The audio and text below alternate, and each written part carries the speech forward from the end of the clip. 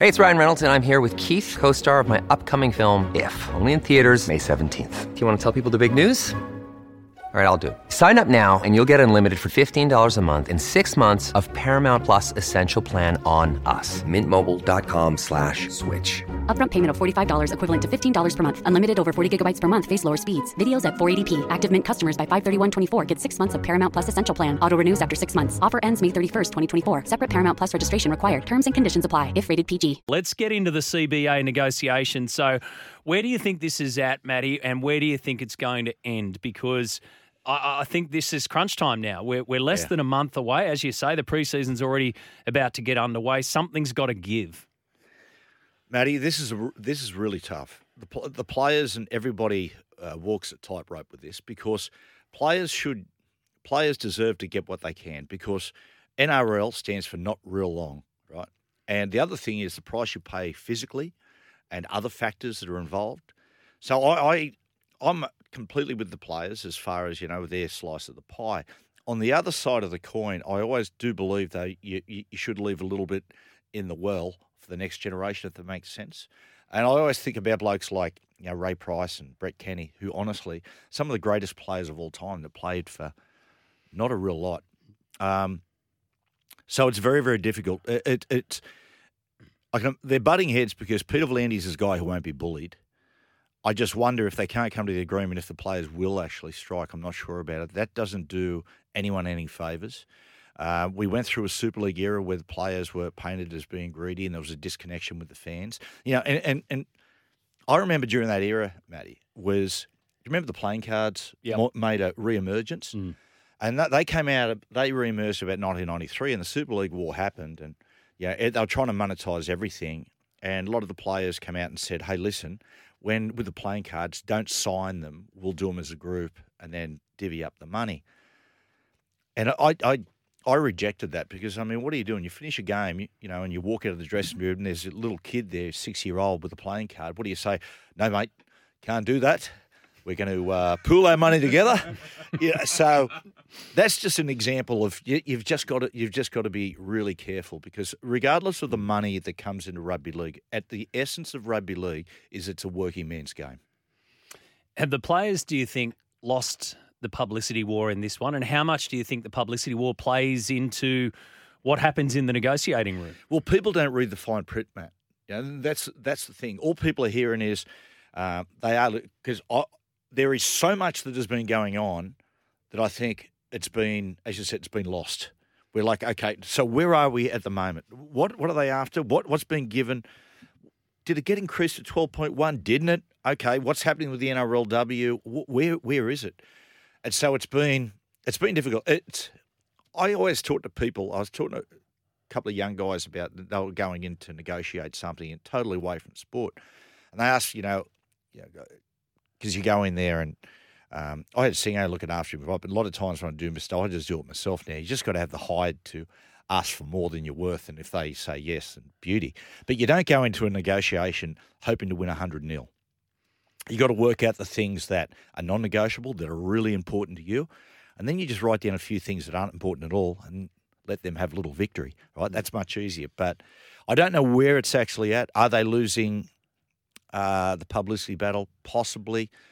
If they can, there is so much excitement about the season. If they can work it out, it'll all be forgotten very, very quickly. But you don't want to strike. Give me your understanding then on how the game operates from a player level, from a club signing level, from say you're a young bloke going to a new club and trying to get a deal done there when there isn't a salary cap that's been ratified. Last week, Liam Martin signed an extension with the Panthers, and the Panthers CEO came out and said, we're looking forward to further discussions because it was only the 1 year, and we're looking forward to further discussions now that the salary cap has been ratified. I double-checked. It hasn't been ratified. It's one part of this CBA negotiation. So how does that actually work, and is there a fault process that may be down the track here that if you're starting to do deals based on a number that you think's going to happen, then it gets nasty in that room and that number backtracks. Yes. You can't go to a player and say, we told you we're going to give you 500. Yes. We're now giving you 400 because the salary cap's now 12, not 12.1. My younger bloke was so excited when he heard the news that the cap was going up 25%. And I said, well, mate, that's fantastic. What do you get, an extra $150 even what you're on? But, you're right, Matt. It's really hard. You've got to be really careful with these things as far as assumptions are concerned. And a lot of clubs do. They assume it's going to go up like this, so they promise players things behind the scenes. And if it doesn't happen, then, it's going to be a lot of broken hearts. Do you think that they should put strike action on the table in terms of at least a threat? Not at least a threat, or perhaps a threat, because essentially at the end of the day, this is the way I view it. The negotiations are heavy. The NRL got the front foot by putting those numbers out there. There's a lot more at stake, like you point out. The detail, the terms and conditions are what they're really fighting for here, plus the money's a key factor. What's in the back pocket of the players? What's the last card that they can draw? That's it, Matty. When it comes to negotiation, the most important thing, if you want it your way, is leverage. And unfortunately for the players, I had to think about this the other day. I'm sort of thinking, is it only strike action? Is that the only thing? I'm not sure. I'm not sure what the leverage is. Maybe it could be a little thing with, something where they go in and say, okay, we want this, but I tell you what, we'll do this for the game. Right? So a little bit of to and fro there. As I said before, you can't go in and want to win 100-0. It'll get sorted out one way or another. If the All-Star game, Scotty Sattler last week said on this network that he didn't think the All-Star game was going ahead. And I've got to be honest, when Josh Addo-Carr pulled out, the first thing we thought here, because it happened while we were on air, was, oh, hang on a second, is there a little bit more to this? If the All-Star game didn't happen, if the preseason challenge didn't happen, and then that flowed in, if there is strike action in the NRL, how much damage does that do? You know what it does broadcast-wise? And therefore money-wise. But how much damage does it do to the game? Well, the Super League war is an example. Apart from the split in the game, is that just the damage it did in the eyes of the fans. Because at the end of the day, rugby league the core of rugby league, its birth was out of tough coal miners and steel workers in the north of England, and it's still got those ideals. And people like, I just don't think fans like to hear. They like to talk about, mate, how's this bloke going to go this year? They don't like to talk about, oh, geez, I hope the players going to get another $1 million in their salary cap. That sort of stuff. As the human element of the game is what it should be about, not about dollars and figures, not publicly anyway. Yeah, and that's the detail, the devil in the detail, right? And that's the stuff that should happen at the table. One more on this, the state of the women's game. It's supremely important, and headquarters has made it supremely important. Yet, it's in limbo, mate. It's not happening right now. There's nothing happening in that world aside from we want this, you might get that. This is the biggest concern, in my opinion. The women's game is, without a doubt, stating the obvious, it's got the most potential for growth. It's had the most growth in the last 2 years. But really importantly, if you want to sell, I spoke before about the English Premier League. In the old Division 1, you could count all the women in the stadium, right?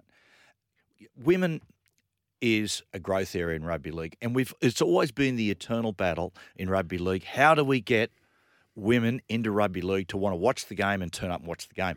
Mate, the days are gone where you get a good-looking bloke and take his shirt off, right? And they go, oh, fantastic, go watch the game. The women's game has been a revelation. The standard of the game is just, it is fantastic. It is so good. I'm being biased here. In my opinion, it's a lot better than the AFLW. Because the grounding, all these girls come through playing touch football and football in the young. They've got the skill set straight away. This is a real concern of the women's game being in limbo. Women, when you talk about the game growing outside of the East Coast, in my opinion, it'll grow. The biggest thing is through the women's game, because the women's game is so good that you'll have young women in Perth or Melbourne and Adelaide watching it and going, wow, how good is that? They start to get into the game inadvertently, bringing their boyfriends, husbands, and fathers and that into the game as well. Not only should we be doing more with the NRLW, and getting it on and trying to work out this agreement, I said to Peter V'landys last year, we need to do a Tina Turner style commercial for the NRLW. And you broadcast it nationally and just put it on loop, spend money, so that those girls, young women in Melbourne, see that ad and just go, I want to play that game. That's good. That's sexy. Because young women are very different these days. Like you get there, if you go to the pub and watch the UFC, there's a lot of women there watching it and cheering on. Like the women's UFC is a big draw card, and the rugby league should be the same through the NRLW. I think the other part too is, and you just touched on your AFLW, for instance, is that there's other competitors in the marketplace, absolute genuine competitors, and then put that into the sphere of, okay, if you're a young girl who wants to play rugby league, that's your passion at the moment, and you want to make some sort of career out of that and play it professionally. At the moment, right now, you don't have any options. Yeah. You know where the game is, and it's growing. But at the moment, there's no contract. There's no money.